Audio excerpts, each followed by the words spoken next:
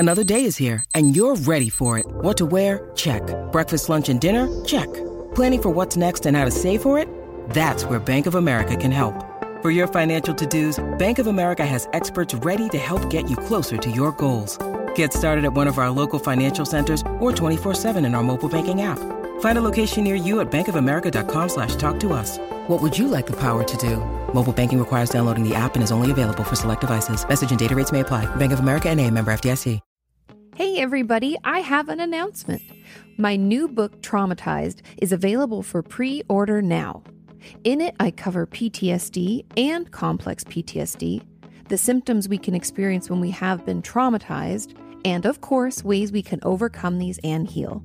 There is honestly too much helpful information in this book to list it all, but if you've ever wondered if you've been traumatized or are working to overcome past trauma, this book is for you. I cannot wait for it to be out in the world and help anyone suffering, so please pre-order yours today at katiemorton.com. You can ask her why breakups suck or why you've hit a plateau. Inquire all those questions you've always wanted to know. Ask Katie anything. Hey everybody, we are back for another episode of Ask Katie Anything. And I have a bunch of your questions. As always, we don't know how many we're going to get through. But I have, how many do I have? I have 10 that are prepared. And I saw all of your comments below the question I asked. Well, it's a post and I asked for your questions on my YouTube community tab. I see there's like 268 or something of them. So know that I will be going back and I'll be pulling more. If there's a question that you like, as always, just give it a thumbs up, because I'm trying to pull the ones that have the most thumbs up. I don't know why the community tab won't let me filter them that way, but I'm doing my best. So yeah, how are you? I hope your day is going well. Today's been busy for me, filming and, just a day of creation. So let's continue in that. It's funny because I did that video a couple weeks ago about like the coronavirus, and it's called This Is Hard to Talk About. And I thought it was going to like do terribly because I was like, I'm just rambling and I don't know if people even care. And, and I'm not saying people don't care. I'm just saying like, is this even pertinent? But I'm contemplating doing another because I feel like as the weeks trickle on, it like gets harder and weirder. I don't know. Maybe it's just me. But anyway, those are things that are on my mind, things that I'm dealing with, things I'm thinking about. Let's get into your questions. Are we ready? Let's have a sip of our water. Let's get started. Okay, question number 1. Katie, my therapist talks about herself a lot. I kind of want a new therapist, but I don't know how to tell her that. Is there any advice you can give me? Yes. I've talked about this before. I have a video from like back in the day, and it's even in my book. If you didn't know, I wrote a book. It's called Are You Okay? A Guide to Caring for Your Mental Health. It's kind of just a beginner's guide when it comes to mental health, what it is, how to get the right treatment, what are the treatment options, who are the providers you could see, all that stuff. Anyways, a therapist that talks about themselves is actually not good. I think there is a time and place. Like I've talked about this in videos in the past where if I am sharing, let's say my patient's father just passed away. Sorry, I got an itch on my nose. If a patient's father just passed away and they were like, you don't understand, like you don't know what it's like to lose a parent, I might, at my discretion, if I feel comfortable share that I did lose my father. When I was 20, I think I was 24 when my dad died. And I might just share a little bit about that, how I have lost a parent, and I do understand, unfortunately. I wouldn't share much about it, but I'd share it as a way for them to know that I get it and that I can empathize with their situation. And it's not, it wouldn't be, the real line is if you share as a therapist as a way to help your patient, you don't share as a way to help yourself. That's the difference. I know that sounds really like difficult to understand, but it's super easy when you are the therapist. You're like, am I doing this because it's going to benefit them, or am I doing this because it's like my own shit that I should be talking about in therapy? And so that's an easy kind of line to toe. And it's easy for me. I don't share much in therapy, period, because that's your time. It's the one time in your life that the 50 minutes allotted to you, or if you do double sessions, like, then double that. But that's your time. And that's the only time in your life when you can be completely selfish. You get to talk about all the things that are bothering you. You don't have to ask the other person, oh, and like, how are things for you? Are those things better? Are you doing better? You don't have to check in. It doesn't matter. It's your time. And I think that's really important. And so if your therapist is talking about themselves a lot, I really don't think it's a good thing. I just think it's weird. Even my mom over the years has been in and out of therapy, but I grew up in a really small town, so the available therapists aren't that great. And I'm not saying that there's not a good one out there. I just haven't found them. And I've looked online and nobody writes reviews. And the area I grew up in is definitely an older population now. So I don't even know if they go to therapy. I don't know. It's all sorts of crazy. I did all this research, found her one therapist, like took her insurance. It seemed kind of decent. And after a few sessions, my mom was like, yeah, she shares a lot about her life. And I was like, how so? And she's like, yeah, I told her about losing your father. And she went on this whole thing about her ex-husband and went into a lot of detail and kept bringing it up. And I was like, oh, fuck, that lady needs to see her own therapist. And so I know I'm like kind of off topic and all over the place, but I give you those examples to show that like that shouldn't be happening. Like I barely know anything about my therapist. I know she's Canadian because she said sorry once. And I was like, where are you from? She's from Toronto. I know she's married. And that's it. And she's not retiring anytime soon. That's all I know. And I'm fine with that. And so I really think that our therapists should share less and less about themselves. Like it's okay for them to share when it benefits us, but that's not that often. It's a very limited amount. And I know some therapists like will disagree and be like, but that helps grow the relationship. It's not that kind of relationship. This isn't like a normal friendship. This is a therapeutic relationship. And I believe showing up for your patients, being consistent, being supportive, being empathic, feeling for them, listening, all of that is what really grows that relationship, not oversharing on the therapist side. And so I would really encourage you to find a new therapist. And I think the question, so she says, I kind of want a new therapist, but I don't know how to tell her that. The best way is, first of all, therapy is all about you. You don't need to worry about what they think. I know that doesn't remove that, like, but it's a human and I don't want to talk to them that way. And I worry and like, ew, all the stress that we have. But I do think it's okay to write down how you want to say it, practice saying it ahead of time, and plan on doing that. I'd honestly just leave a voicemail. I know that sounds bad. Maybe you'd want the closure to go into session. Do what's best for you because you don't have to do it in session. Why pay for another session if you're like, I don't want to see this person anymore? So all I would say is I'd probably call and either talk to them or leave a voicemail and say something effective. I'll just pretend that I'm breaking up with myself or something. Be like, hi, Katie. I just wanted to call and let you know that I will no longer be needing to see you. I'm actually going to see a different type of therapist. I just think it's a better fit for me.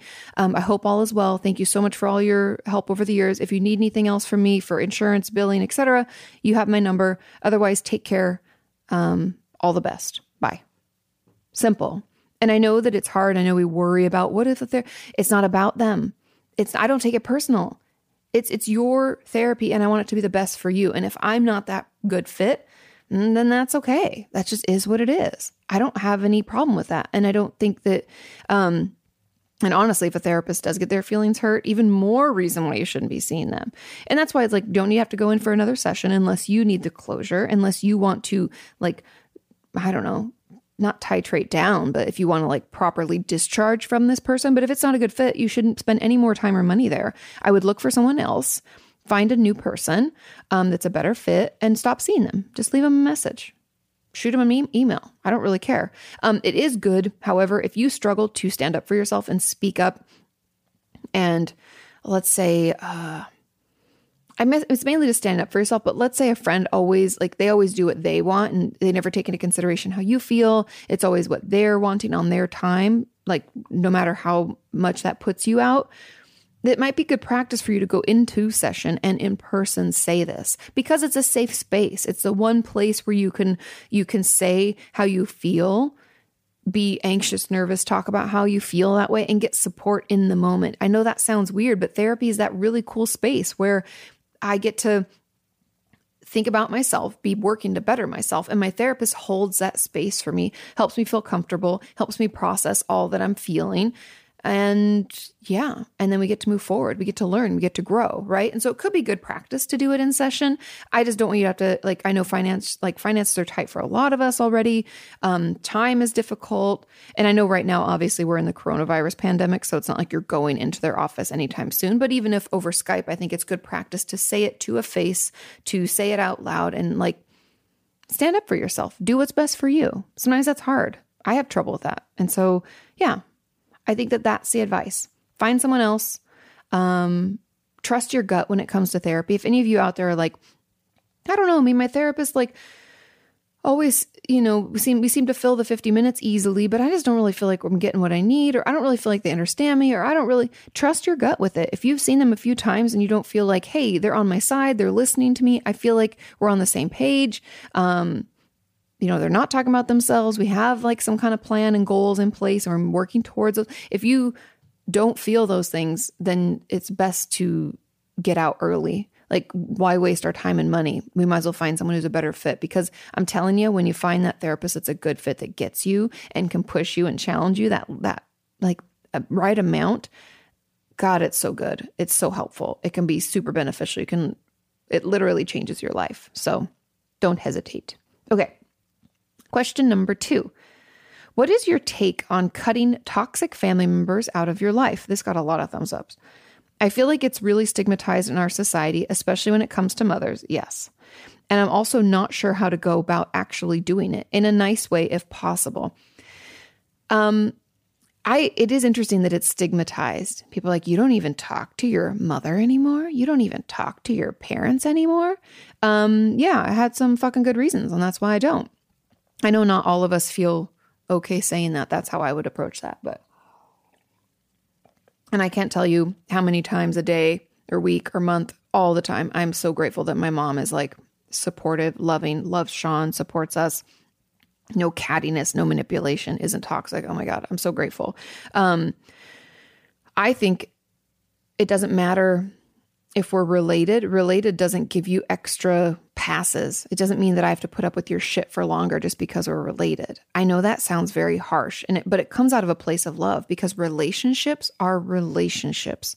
They take work from both people. And if one person in this relationship believes that they're never wrong, believes that they're entitled to explanations for why you did such and such 20 years ago, they laundry list. I mean, if that's the type of relationship they're able to have, right? We have to think, and this is something that's kind of important and it's been helpful for me in my life, is taking a moment in your relationships in general to consider what you would like out of that relationship, and then compare and contrast that to what that person's able to give.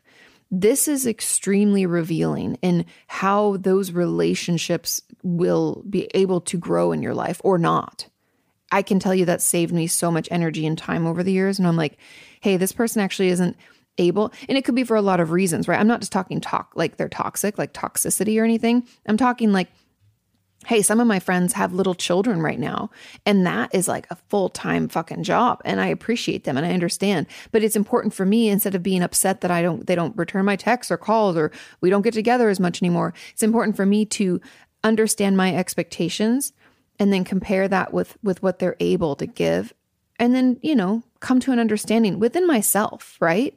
And even have a conversation with them about it. Like if they're one of those friends, because I have some friends who are much like myself, who over apologize and feel bad for everything. They're like, oh, I'm so sorry, I wasn't able to. And I'm like, you had a baby. Your life has been thrown, it's totally changed, and that's okay. I'm still here. I still love you. I still want to see you, but things are different. And we just have to accept that.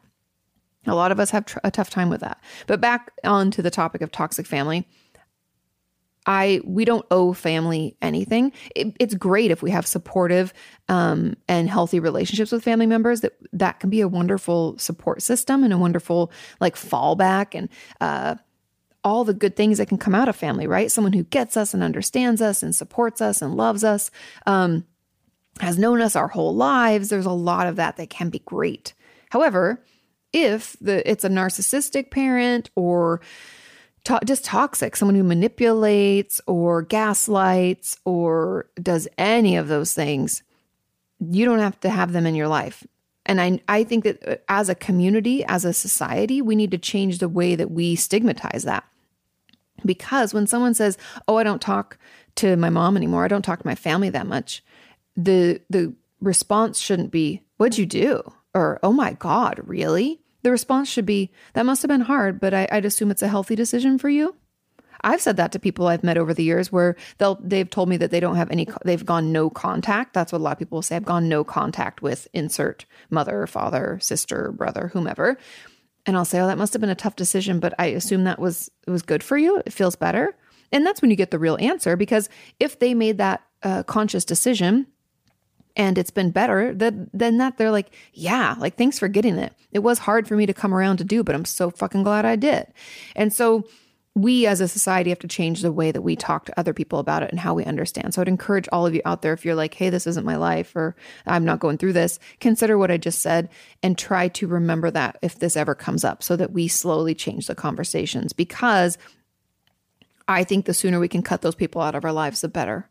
And I don't mean just like any time anybody wrongs you, it's just, but if there's a pattern of behavior, if there's a pattern of disrespect, a pattern of entitlement, of manipulation, of gaslighting, of just these shitty behaviors that can lead to anxiety, depression. I've even had patients with eating disorder, self-injury, suicidal thought. It can lead to all sorts of mental health issues. That's not a good place for us. That's akin to going into a home and staying in there when everybody has the flu and you don't.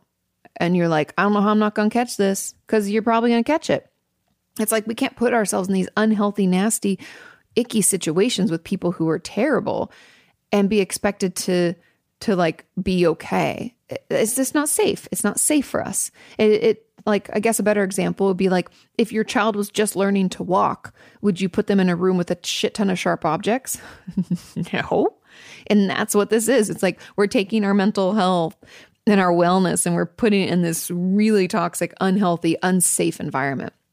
And so I truly believe the sooner we can cut those people out of our lives, the better. If they want to apologize and make amends and try to come back, that's up to you, whether you want to hear them out, whether you want to potentially try again. But going back to a video that I put on my channel, was it this last week? I think it was this Monday. Yeah, it was last Monday, like a few days ago. Anyway, that video, forgiveness versus reconciliation, is super important to notice. Like, it's okay if they come around and they want to apologize and you say, I forgive you. It's okay. But that doesn't mean you have to be friends with them or be in a relationship anymore or see them ever. It doesn't mean that. We can forgive and forget and not have them in our lives. So just keep that in mind, because I really think that we, by and large, in my experience, if people were able to cut out toxic family members sooner rather than later, the only thing that would have changed is all the trauma and pain that we've been through. It would have been lessened significantly. I mean, I have patients who have tried to go back to be in a relationship again with like a past abusive parent, and it only gets worse. And then there's more trauma on top of it because that person hasn't changed. We've changed. And so I guess in summary, because I could really talk about this for a long time, in summary, I support cutting out toxic family members, and the sooner the better. We can always come back and try to, if they've changed and we've changed, we want to try again. That's up to our discretion at the time. However, life is too fucking short. I only have so much time every day. You only have so much time every day, right? We don't have the time to deal with this anymore, especially because when someone's toxic or narcissistic or antisocial or manipulative in any way, I don't have that kind of time and energy. I'm sorry. Actually, no, I'm not sorry. I'm not sorry at all. I'm disappointed with their ability to be in a relationship with me, and I wish it were different. But that doesn't mean that I have to go against my own self-worth, wellness, mental health to make it okay for them. That's not how this works. How this works is a relationship with me and a relationship with you, right? Those are privileges that people earn through trust and growth and understanding and mutual respect and support. And if they can't if I wouldn't be friends with them, why would I allow them to be in my life at all? That's the thing about family. For some reason, we tend to hold our friends and other people in our lives to these higher standards, meanwhile letting our family just shit all over us. And so I just really think the sooner we can cut them out, the better. Because it's those patterns. If you look for a pattern, it's been happening for more than a couple of years. It's too long. I think that's the time to be like, you know what? We can talk, we can be cordial to each other at the Christmas party or whatever every year that our family has, or that Thanksgiving dinner. We can deal with it then, but that's it. And I think that's fair. And I don't think there's anything wrong with it. There's too much trauma in the world. There's too much upset. There's too much stress. There's too much going on already for me or any of us to be putting in time and energy into someone who's not doing the same for us. Yeah, I hope that makes sense. If you guys have follow-ups, this is something I'm really open to talking about just because it is so common. We put up with shit from family way more than we would from friends. And I don't think it's not right. They're all relationships and they should be treated equally. Kind of going back to, and this is the last thing I'll say about this, the video I had about in a relationship with a narcissist and like if your parent's a narcissist, in there on both of them, I mentioned that we don't owe our parents anything. I think a lot of people are like, your mother birthed you and like took care of you. Yeah, they decided to have a child and then she dealt with all the things that go along with deciding to have a child. It's not that I don't love my mom or am not grateful to her, but that doesn't give her carte blanche to do whatever the fuck she wants in my life to me. That's not a parent. That's a toxic, manipulative, potentially narcissistic person, and they don't have any place in my life or in my brain even. So yeah, we don't owe our parents anything. And so for those of you who aren't in situations like this, I just want to go back and remind you that like we need to change the way we talk about this. If someone tells you they don't talk to their family or a certain member of their family, the response should be something like, that must have been hard for you. I assume it was a good choice. And we just let them teach us. We don't assume, we don't jump to judgment. We engage in healthy, helpful, supportive conversation. Cool? Cool. Okay. Question number 3. Hi, Katie. I'm a college student with BPD that lost my apartment and is now living with my family while doing college online. I know a lot of you are in this situation. It's terrible. Do you have any tips on asking for more space during this pandemic? I think the thing that we're all missing with this, because trust me, Sean and I are stuck in the apartment and we work from home normally, but I get out of the house at least once a day for a few hours, you guys. So this has been hard on both of us because even though Sean's not as social as I am, I'm not here. So he gets his time here. Do you know what I mean?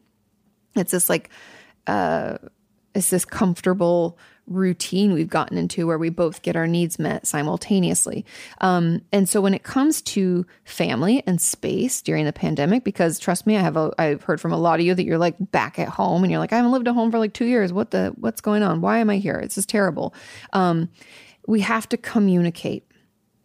That's the key, because I've said this before, but expectations without communication are just resentments in the making. And I think it was Casey Neistat's wife, Candace, who said that on their podcast. This is like years ago.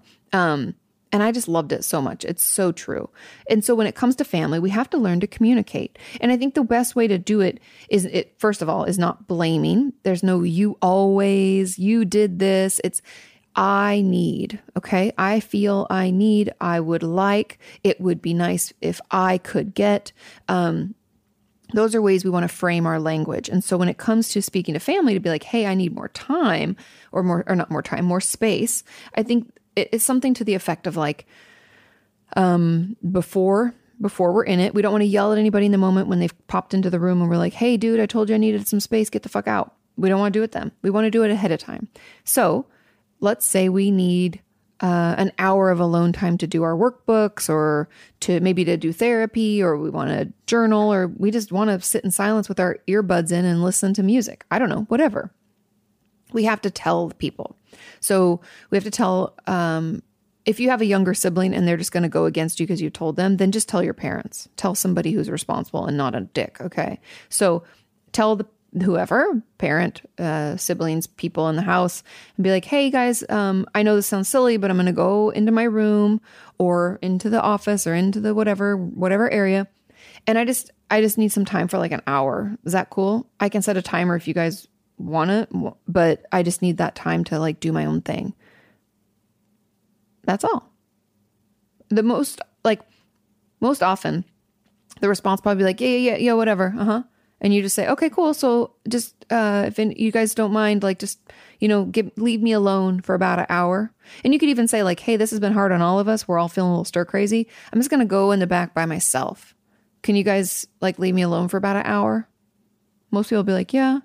And say, even if you need something, that hopefully it can just wait. Okay. And then we're just going to reinforce. So if we tell them, hey, I just need this hour, this half hour, or whatever, this group of time, I'd start smaller, like half hour, hours. I wouldn't do like, hey, I need the day, get out of my face, because that's a lot for people. So starting with those small increments. And then if someone comes in, you can say like, hey, remember I said I needed a space, so I need my hour. Can I talk to you about this later? Okay. And if nobody bugs you, then when you come out from taking your break, you have to like hold to your boundaries around it, right? Like it needs to be about an hour. Don't go like just disappearing forever. Cause then we want to come out after an hour and say, I know it seemed silly, or I know that this seems like a small thing that you did, but I'm really grateful for you for giving me that hour. Because we want to reinforce positive behavior, right? That's something that we want them to keep doing, and we want to tell them that we're grateful. And so that's what I would just do is like, if you need more space, if sometimes it can feel like people are just everywhere. And like for my friends who have kids, they're like, they're always touching me and they want to climb on me and blah, blah, blah.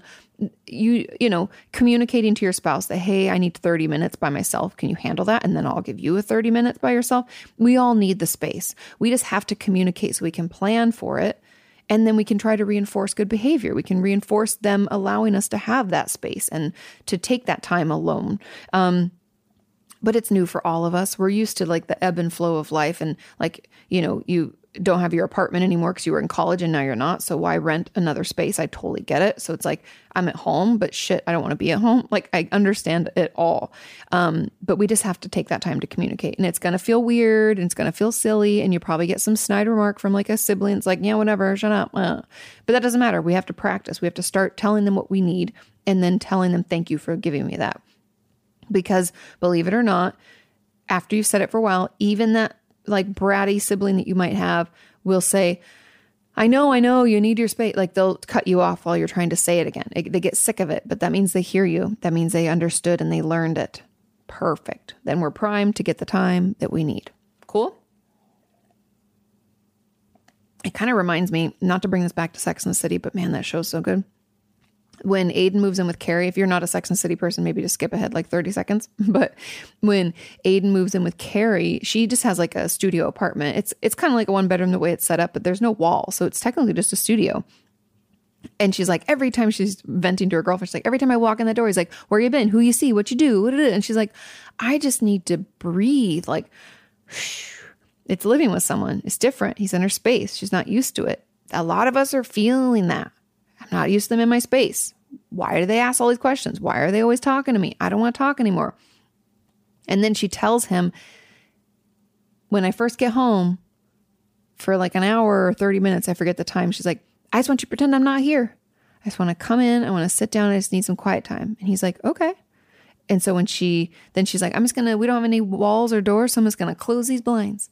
And she sits on her bed, and then she says something that's really interesting. She's like, the thing about space is once you have it, you realize maybe you didn't need it as much as you thought. And I don't know if this rings true for this person, but I'm that way. I just need to be able to give myself the permission for the space, because then I can take it whenever I want. It doesn't feel like a thing that I can't have. Anyway, I just like that episode, and I like the message, and it is the communication. And she didn't do the best job of communicating it, but Aiden's wonderful and super sweet, so he just understood. Okay. Question number 4. How can I cope with my parents being toxic to each other all the time? This got a ton of thumbs up as well. And I think a lot of us are just dealing with family, and family is rough.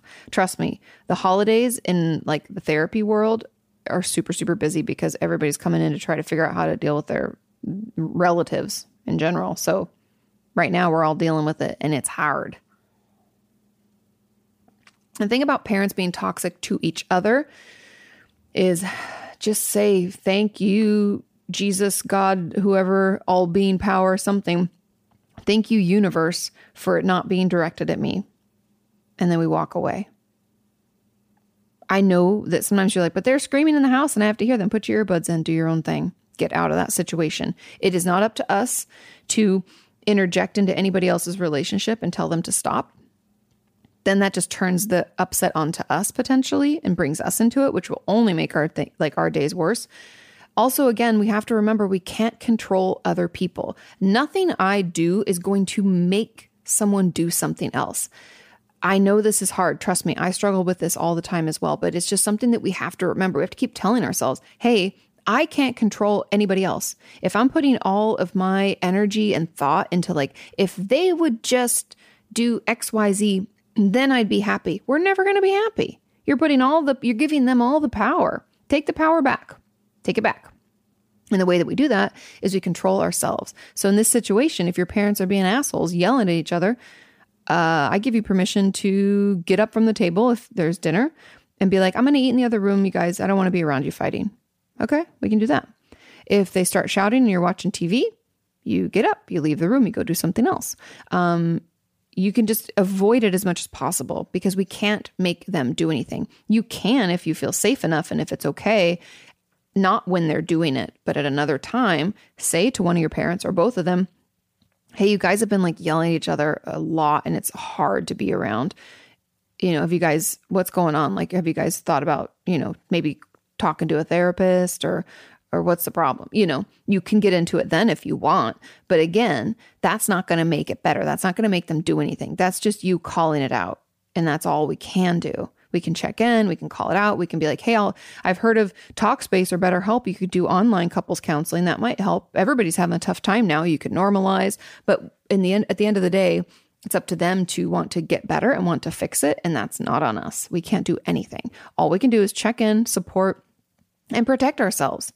We don't need to be around that toxic bullshit. We can walk away. We can get up and walk away. We can go do something else. And I would encourage you to do that. I would encourage you to just take the space and time you needed. And kind of back to that other question about how do you ask for space? I would, you could practice that too and say it because, man, it is exhausting. It's hard to be around unhappy people all the time. And especially like shouting and they're your parent. It's just so complicated. It's so uncomfortable. So the sooner we get out of that situation, I think the better. So yeah, limit your amount of time around them. Okay. How we doing? We're good on time. I'm cruising, you guys. We're moving more quickly. Last week, I definitely rambled, but sometimes it's fun to get off on tangents and let my thoughts just kind of take me where they want to go. Okay. Question number 5. What types of experiences are considered traumatic? For an experience to have been traumatic, does a person have to fear for their life, or can it be things are just emotionally or psychologically distressing? I love this question. And get excited. I will be writing a book all about trauma. And one of the chapters is specifically catered towards this question because I think a lot of people don't know what's considered a trauma. And I actually have a video from, I don't even know, but I would even add to it a little bit more from back in the day where I'm like, what's traumatizing or what does it mean to be something to be traumatic? And the truth about it is it's like 2 parts. Number 1, in order for something to be considered a trauma, we have to fear for our life or the life of someone else. That's kind of how it's been talked about throughout the years. However, the more that we learn about trauma and the way that it affects our brain and our behaviors and things like that, the more they say that, yes, that can be a component of it, but the bigger picture and really what it means for something to be traumatizing is it's too much for our brain to process in the moment. It's too upsetting. It's too overwhelming. It's too scary. It's too whatever for it to be processed in that moment, because everyone's level of ability to process is going to be different. And some of us who've already been traumatized, let's say I already have PTSD, I'm more likely to feel traumatized by another similar situation, even if it's not as intense because of that past experience, right? That would make complete logical sense to me. And so in a way, or like also in my book, I'll be talking about like transgenerational trauma. Like if our parents, let's say our mom had complex PTSD and had been abused, and so she acted in a certain way around men who looked a certain way or around us or situations. And so we pick up on that and we can have trauma responses without personally being traumatized. It's like trickle down from our mom. And so I say all of that to just say that if something is overwhelming. It's overwhelming to our system. It's too much for us to process. That would be considered traumatic. Because if you don't remember, I talk about the trauma memories, like from the movie Inside Out. I love that film, and I can't talk about it enough. But her memories, this little girl's memories, are marbles that they roll away. And traumatic memories they aren't able to be formed into marbles like a story, because that's how we usually create memory, is through narratives, through storytelling. But because something's too overwhelming, right? We can't process it. We can't put it in story form. We don't even know what to think about it. And so it can't be made into that marble. And so it's like, as our brain's trying to put it together, it's like, it's thinking, it's processing, and it's like, I can't do this. Well, and the marble drops and shatters all over the floor. And that's a trauma memory. It's too much to process. We can't put it into a story. We can't put it away. We can't file it. It doesn't mean that we can't heal through it and get better, because we can. But that's what's traumatic. I hope that kind of makes sense. So what types of experiences are considered traumatic? Anything that's too overwhelming for your system. You don't have time to process it. For an experience to have just been traumatic, or for an experience to have been traumatic, does a person have to fear for their life? They used to think that was the only only reason, but it's much more than that. So yeah, things can just be emotionally or psychologically distressing. Correct. Yeah. And I'll be learning more as I do research for the book, because I'm just starting. So there's a lot more books and research that I need to read. And I'm going to consult with a bunch of my colleagues. Dr. Alexa Altman will be one of them. She's a wonderful trauma specialist and great friend of mine. So yeah. So hopefully that helps. And I think that there's just so much to talk about when it comes to trauma. And there's a lot of misconceptions and understandings, right? PTSD comes, I don't know if you guys know this, but if you looked up like shell shocked, that's what they used to call it before they had post-traumatic stress disorder. It was men coming back from war. That's where they noticed it. And trust me, trauma happens more frequently outside of war than it does in war, but it took a huge group of people coming back with the same symptoms for us to recognize it. So yeah, anyway, off on a tangent, but that things to come next year. Okay. Question number 6. How can I stop imagining terrible situations and reliving embarrassing moments, please? Oh my God. This is so common. I have a tough time with this. What this really is anxiety. If you rewatch my video about generalized anxiety disorder, you'll hear me talk about how it is, it's like overwhelming worry that no matter what we do to try to stop the worry, it doesn't stop. So uncontrollable worry, I think is what they call it. And that's what this is, because we're reliving only terrible and embarrassing situations. So it's like that anxiety mind is going crazy and spinning. And there's a couple of things we can do. First of all, talk to a therapist. I find that my rumination or nighttime thoughts about bad situations, things I've done, stupid things I've said, that one time I was rude to this person and I feel bad about it, or, oh my God, people are going to hate that video I just filmed. I mean, I can worry about everything, you guys, trust me. So when that's happening, I do some thought stopping techniques. That can be everything from, like, just last night, for instance, I started stressing out because today was a super busy day. I had to film 2 videos. I wanted to do a funny TikTok. I have this podcast. And then I had a couple little snippets of videos that I had to put together for Mental Health Month in May. So I had a bunch of shit to create today.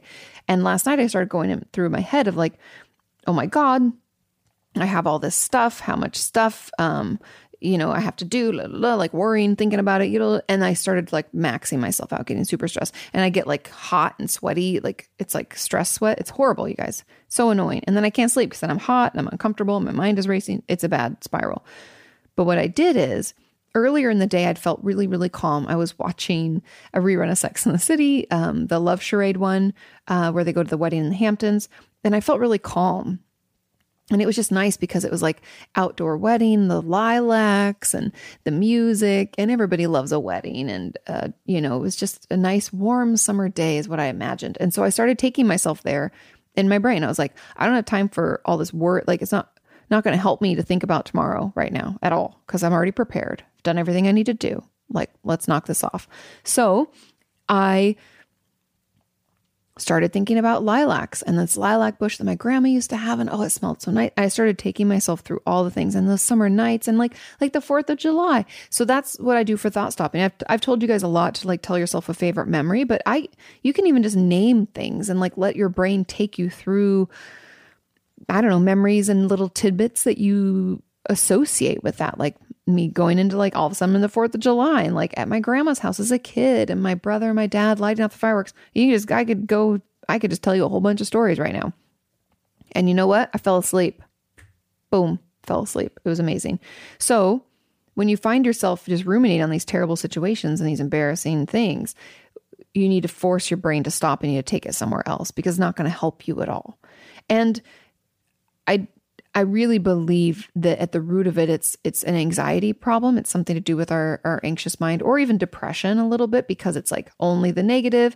But if you don't know, if you haven't heard me talk about this, our brain is wired to seek out threat. Makes sense, right? We assess our environments. We look for things that could be harmful or threatening to us. And that works when we're cavemen or women and we hear a bear in the bushes because we can run away and not die. It's amazing. Keeps us alive. Thank God. However, it doesn't suit us so well when we are in modern day. Like, for instance, that's part of that wiring is what makes it easier for me to remember all the negative comments over the hundreds and hundreds of thousands of nice comments. Always remember like that one negative one. Ugh, so annoying. And then I can like ruminate and think about that like for like all day, all night. It's terrible. But that's because our brain's kind of wired. So we have to like rewire it. It's like a new muscle. We have to pull it away from those negative, not serving our life or our movement forward thoughts. And we need to put it into a place that's like totally different. I don't necessarily think in order to stop these, we have to like move it into positive thoughts because not all negative thoughts have to be like turned positive. Some of the negative thoughts are just bullshit that we just don't need to think about anymore. I don't need to say like, oh, that situation wasn't really that bad. Let's look for some silver lining. No, I just don't need to think about it. It's over. I can't go back in time. I can't change it. Because trust me, I've been there too. I've done things that have been embarrassing. Like, guys, the number of embarrassing, stupid things I've done over the years is endless because I'm a human too.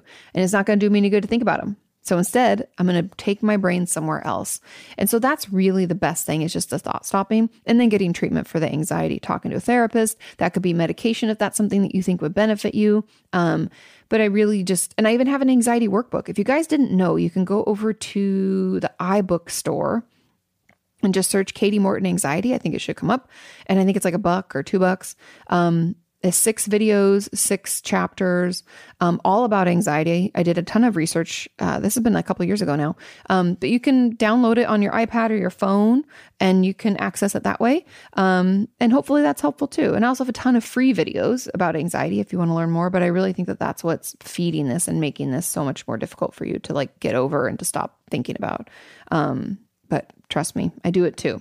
And it's an exercise. It's a new muscle. So be kind and compassionate to yourself. Don't be like, oh, why are you thinking about that again? You're so stupid. No, then we just created a whole nother negative thought spiral. So try to keep it more positive. Okay. Okay. Question number 7. Is it normal to constantly wonder what your therapist thinks of you? Or to replay a session in your head and think about how you should have said more or said some things differently? I really like this question. This got a lot of thumbs up as well. I think it's normal to wonder what your therapist thinks of you a little bit, but if it's constant and the worry is like, I don't know what's a good word for it. I guess like palpable, like you could just feel it. It's everywhere. It's like no matter where you turn, there it is. That's a problem. And I really think that this is an anxiety. And that's kind of why I paired these together is the question before about like stopping those thoughts and replaying sessions in your head. It's the same type of thought pattern. And we all get stuck in these thought patterns. And so what I would tell you to do, my advice for this is to do the things I said earlier, like get treatment for anxiety, which you're already seeing a therapist. So that's awesome. And do some thought stopping techniques. But because you're already in therapy, I think it's amazing. And it would be super, super helpful for you to bring this up in therapy.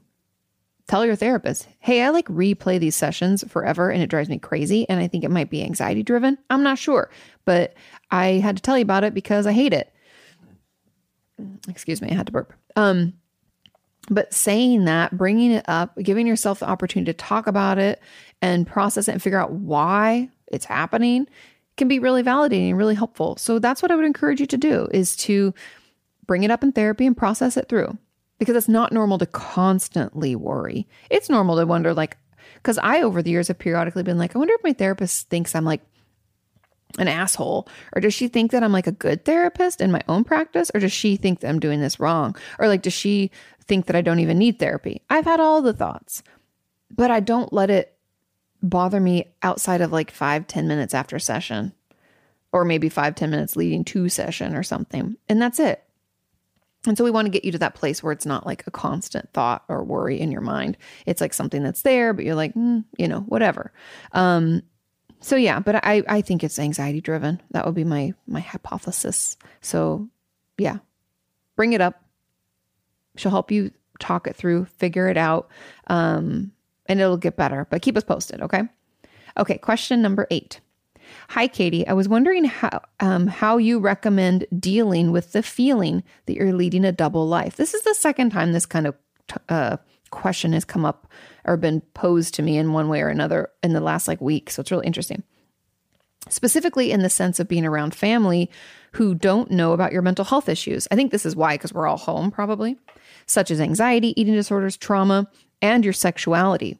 I know that I'm keeping this information private for a whole host of reasons that pertain to my family's role in my mental health issues, but I still feel incredibly guilty for lying. I also am struggling because it's really draining to have to keep so much secret when I'm home from college. 100% agree. Keeping secrets is exhausting, and it's easier to tell the truth, but not in this case necessarily. But that's why when people say they'd rather lie about something, I'm like, consider the energy that goes into that, because that does take a lot of energy. But this is tricky, and a lot of us feel this way. And I think that if you're out there and you're like, I feel this way too, but my family is not so terrible, and I don't really think that they are the reasons for my mental health issues, then I think it's important that we learn how to talk about it and communicate that to them. And that's something we can role play in therapy until we feel confident and comfortable saying it. Because if there is a way for us to not lead a double life, I would encourage that. However, in this person's case, because they said their family doesn't know about their mental health issues and it's, it pertains to their role in it, meaning it's not the healthiest situation. So we don't want them to know, and for good reason. I think it's all about how we talk to ourselves about it. And I know that sounds really simplistic, and you're like, Katie, this is really complicated. And yes, it is a very complicated situation. However, I do believe it goes back to how we talk to ourselves about it. This isn't really leading a double life. I know it feels that way because you're stuck at home. However, normally it's like I lead my life, they lead their life, and they don't need to know everything about my life. That's the conversation with ourselves about it. Just because they're family, kind of going back to like cutting ties with family, toxic family members, if it's in the same vein as this, okay? So think about it that way. Like, hey, if I didn't have to be home right now, I wouldn't, because I don't really like being around them that much. And they definitely haven't been the best. And that's kind of why I'm struggling with these things. So I live my life and they live their life, and they don't have to know everything about my life. And it's just giving yourself the permission to not share everything. And I know you feel like you have to lie, and like I would, and if you can, if there are ways, I would try to avoid lying as much as possible. I know that's not always possible, but as much as possible, like keep the conversation away from that stuff. And if they ask you a pointed question about your sexuality or mental health issues, you can't, I give you full permission to lie when you need to, but I'm just saying that might help as well. If you feel like you can get around having like these lighthearted conversations and keeping things like a certain surface level, then that might help you feel better, because then it's like you're not really leading a double life. You're talking like normally about things that you're comfortable talking about. And it might also be helpful for you to take some time to consider like what you're okay with them knowing and what you're not okay. It sounds like there are pretty cut and dried lines, but even just thinking about that, giving your brain time to process it and figure that out can keep you from feeling like, like they've poked a button and you have to lie or you get upset. You know what I mean? It can help us feel more in control of the narrative and how we talk to family, how we deal with family. But again, it's just how you talk to yourself about it.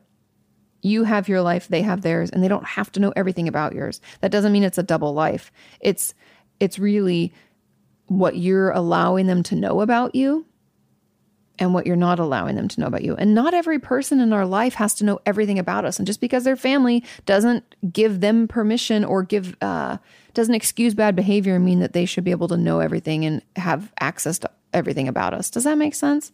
It's kind of like it's a privilege for them to be included in your life. And right now they can't be part of it because they're not holding up their end and it's not safe. And you don't need to apologize for that. You don't need to feel bad about that. Really, the thing is, and this might be, and I'm just rambling, sorry, but my thoughts on this are more about like, maybe you have to grieve it a little too, because there is that thing going back to, I think it's the first or second question where I was talking about what relationship, the expectations you have for their relationship, what you wish was happening, and then what they're able to give. And we have to like figure that out. And then we have to grieve the difference. And that is just a huge part of therapy for me when relationships have ended in the past or have had, fights with people in my life. It's like, if we can grieve that difference, like, oh, I wished it could be this way. I wished they could show up for me. And I wish they could be understanding and supportive and loving. Then we look at what they're able to give and we're like, well, hey, they really can't show up for me there, or there, but they can be supportive about school. They can be supportive about my friends and my interest in music, or I don't know, come up with a few things. Be like, those are the things that they can do. And so that's what I'm going to focus on. And I'm going to give myself time and give myself permission to grieve those things that aren't included in what they can give us. And yes, it's hard. And yes, it's painful, but what that means is that then we feel like it's going to lead to us feeling, what's the word, you guys? I mean, it's kind of like, it's going to allow us to kind of relax into that relationship versus what we're probably doing, which is fighting it and like, oh, I hate it. And they're going to catch me at this lie and that lie. Instead of looking at it that way, it's like, hey, they can't be a part of these things because they can't show up for me that way, but they can be a part of these other things. And if they ask about those other things, I'm just going to say, I'd rather not talk about it. None of their business. That's okay. Or you can lie. It doesn't matter. And you see what I mean? How it shifts it. It's like grieving that difference, being honest with ourselves about what they're able to give, and noticing our self-talk about it is really the key to it. And yes, it takes time. And yes, it's like building a new muscle. It's going to be difficult a little bit, but it does get easier. It does get better. And it won't be as draining then because we'll have processed it. Because my guess is the draining is because you're like, you're putting on a show. And what if we stopped?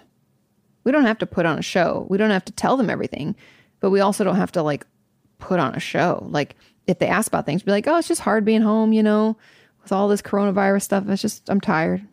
That's okay. No one's going to question that. And no, it's none of their business. Even if they do, no, I'm just tired. We have to try to think of ways where we don't feel like we have to lie as much and feel like, and know that it won't be forever. That's another good thing too, especially with all this pandemic shit. It's like, yes, I think it's going to last longer than we'd like. It already is, if we're honest, but it's not going to be forever. So there is an end in sight. But yeah, I hope that helps. I know I was kind of all over the place with that one, but I really think it's important that that we grieve that loss of what we would like in a relationship and what they're able to give, and then give ourselves permission to keep them out of our life. That's that conversation we have with ourselves. They don't, just because their family doesn't give them access and doesn't entitle them to information. It sucks. It sucks when family's not supportive, and they're part of the reason that we struggle so much. But that doesn't mean that they get to call the shots and ask for information and be involved in everything. Actually, it kind of means the opposite. It means that like, if they can't be there for us, then we just get to push them out. So yeah, I hope that makes sense. I feel like I'm kind of scattered, but those are my thoughts about it. Okay. Question number 9. What to do when therapy gets too hard? I have certain topics I just cannot discuss for no obvious reason. They're just bad childhood experiences that I could never get over. I tried many times to talk about it in therapy, but I always end up retreating and running away from therapy altogether when I push myself. I'm just completely stuck. I've been like this for over a year now. This also got a ton of thumbs ups, and this will be the last question that I address on here. I think we have to find, so I've talked about this a lot in the past, how when we're in therapy, as a therapist, I feel like I'm trying to like break into your information house. I know that sounds weird and creepy, but it's just how I visualize it. Like, oh, the front door is locked or not letting me in. I'm going to go check the windows. Maybe I can scale the wall and get in to the balcony and that door will be open. I know that sounds really weird, but it's just the visualization for me. I love that. So trying to find a way in. And it sounds like for this person, they haven't found a way in. And a lot of us haven't. We can feel like the things that we think and worry about, we can't really talk about and we don't really know why. And when we push, we shut down or we find ourselves not wanting to go back and the cycle perpetuates, right? So my goal for you would be to find a therapist that seems good, decent. You like them. They seem to be on your side. They listen to you. They're empathic. They care. That's it. Okay. We want to find someone that feels safe and is a good fit. And then we want to slowly get to know them and tell them that we tend to shut down and retreat after being pushed in therapy.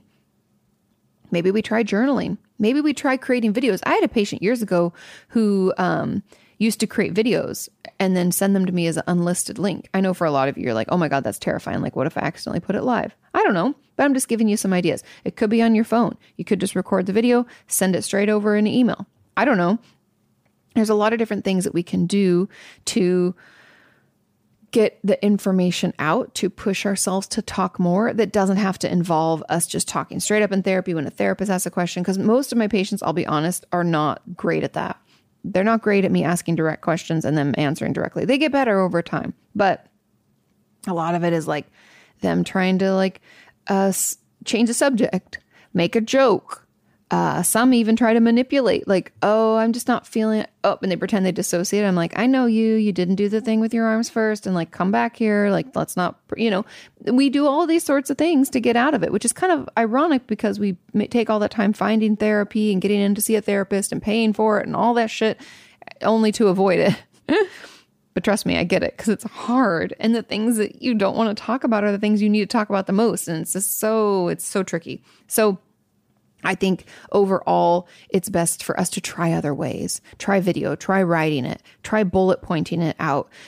Bring it up in therapy for sure. Make sure you tell your therapist like, hey, I have a tough time. There's certain topics that I just can't really talk about and I don't understand. And maybe they can help you. It says that they're bad childhood experiences that I could never get over. So maybe a trauma specialist would be best. I think it's very normal. And I'm curious what end up retreating and run away from therapy altogether. I wonder if there's dissociation in there as well in session or not. Maybe not. But it comes from us trying to find a new way to communicate and a new way to get it out. And then you got to white knuckle it sometimes. Therapy is hard, you guys. I've never pretended to tell you that therapy is like easy and like presto fixo. I wish. I've been in and out of therapy for years and years and years. And even during this pandemic, I'm like, I think I need a new therapist. Like, I love Jana, but it's just not as good as it was anymore, like before, because I think I need someone who's a little bit tougher. And I've tried to tell her, and maybe I'll try, so you just think about these things. And it's expensive too. Like, I'm paying cash because my insurance is shit. So whatever. Anyway, let's not get into me. This isn't about me. It's about you. But therapy is really hard. And at some point, you're going to have to say, I got to go back. I don't want to, but I got to go back because I don't like the way I feel. And that's really it. Trust me. I've had patients in eating disorder treatment centers try to like flee the compound, like try to run away. And I'm like, oh, I mean, you can run away if you want. That's fine. Like, it's not a locked facility either, by the way. But I know how hard therapy is. I'm just saying that to say, like, people wanted to run away and not come back. I have taken breaks in therapy when I'm like, I probably should have kept going. You have to keep pushing yourself. It has to come from us because that's where the hard work is anyway, right? Like, a therapist can only work as hard as we work. And if we're not working hard, they can't do anything for us. So I say all of that to say, like, find another way to communicate it. And sometimes you have to fucking push yourself. And I know it's uncomfortable. I know you probably don't like it. I know it's hard. But we've got to keep pushing. And I think it's all about the timing. And I think finding the right therapist will really, really help this, because even when you say like, certain topics you can't discuss, there's ways around that. I have patients for years and years who've always said like, oh, well, but I don't talk about stuff with my dad. Like, and that's clearly the main reason that they're self-injuring or having depressive symptoms or panic attacks or whatever. And I'm like, okay, I hear you. Okay. So tell me about your mom. Like, we just start with somebody else, something else, a different topic that slowly leads back to that person. Because I find that when we say, I just can't talk about this, it's too hard. It's hard, but we've told ourselves that lie for so long that we like believe it. I can't talk about that. Not it's difficult and I haven't figured out how to properly do it. So even in that, maybe it's changing the way that you talk to yourself about this. It's not therapy's too hard and I can't do it. And as soon as I try to talk about it, I have to leave, because that's not the truth. That's a past experience. And I don't believe our past experience have to dictate our current and our future. So maybe instead of saying when, all of that, you say, therapy has been difficult in the past and I haven't quite figured out how to process some of my childhood experiences, but I'm working on it. Okay. That's like a bridge statement, right? We're kind of like living in the possibility, the maybe. And so I'd encourage you to spend time doing that. I'd encourage you to think about it that way. I'd encourage you to try to find another way to communicate about what's going on. Because therapy's hard and it's not going to get any easier, but we do need to find a good match from a good, maybe potentially trauma therapist if you can. And then we're going to have to push ourselves. We're going to have to do the work, and you're going to have to keep coming back. It's hard, but kind of not to quote AA, but keep coming back. It works if you work it. They say that in all the meetings. If you guys don't know, I used to take the patients at the Eating Disorder Treatment Center to AA meetings twice a week, because we had a lot of people who also struggled with substance abuse issues. And open meetings, obviously, for if any of you are worried. Anyway, so we go to the open meetings, and they would always say that, and I would like that. I'd be like, yeah, you got to keep coming back. It works if you work it. And that's therapy. It's going to be hard. It's not comfortable. You might not want to talk about certain things for a while. You don't have to talk about them right up front, but you're going to have to get to it like when you're ready and when it's okay. And you're going to have to challenge yourself to do that. Trust me, I know it's not easy. But that's where the growth and that comes from. And that's where therapy really starts to work. So give it a try. I hope that helps. I think that's it. We're at about an hour. Thank you all so much for listening. I hope this was helpful. The questions are great. You guys have I still am going to pull some more for next week from the same community post. So if you're listening to this now and you're like, shit, I didn't get my question in, go to my Katie Morton channel. Go into the community tab, and there's a post that says, hey, I'm filming another episode of AKA, and I'll leave your questions below. So pop them in there. I haven't pulled those ones yet. But yeah, thank you guys for listening. Thanks for being around. Thanks for hanging out with me, and I will see you next time. Bye. Ask her about your therapist or vent about your work. You can ask her about your self-esteem or why your feelings hurt. You can ask her why breakups suck or why you've hit a plateau. Inquire all those questions you've always wanted to know. Ask Katie.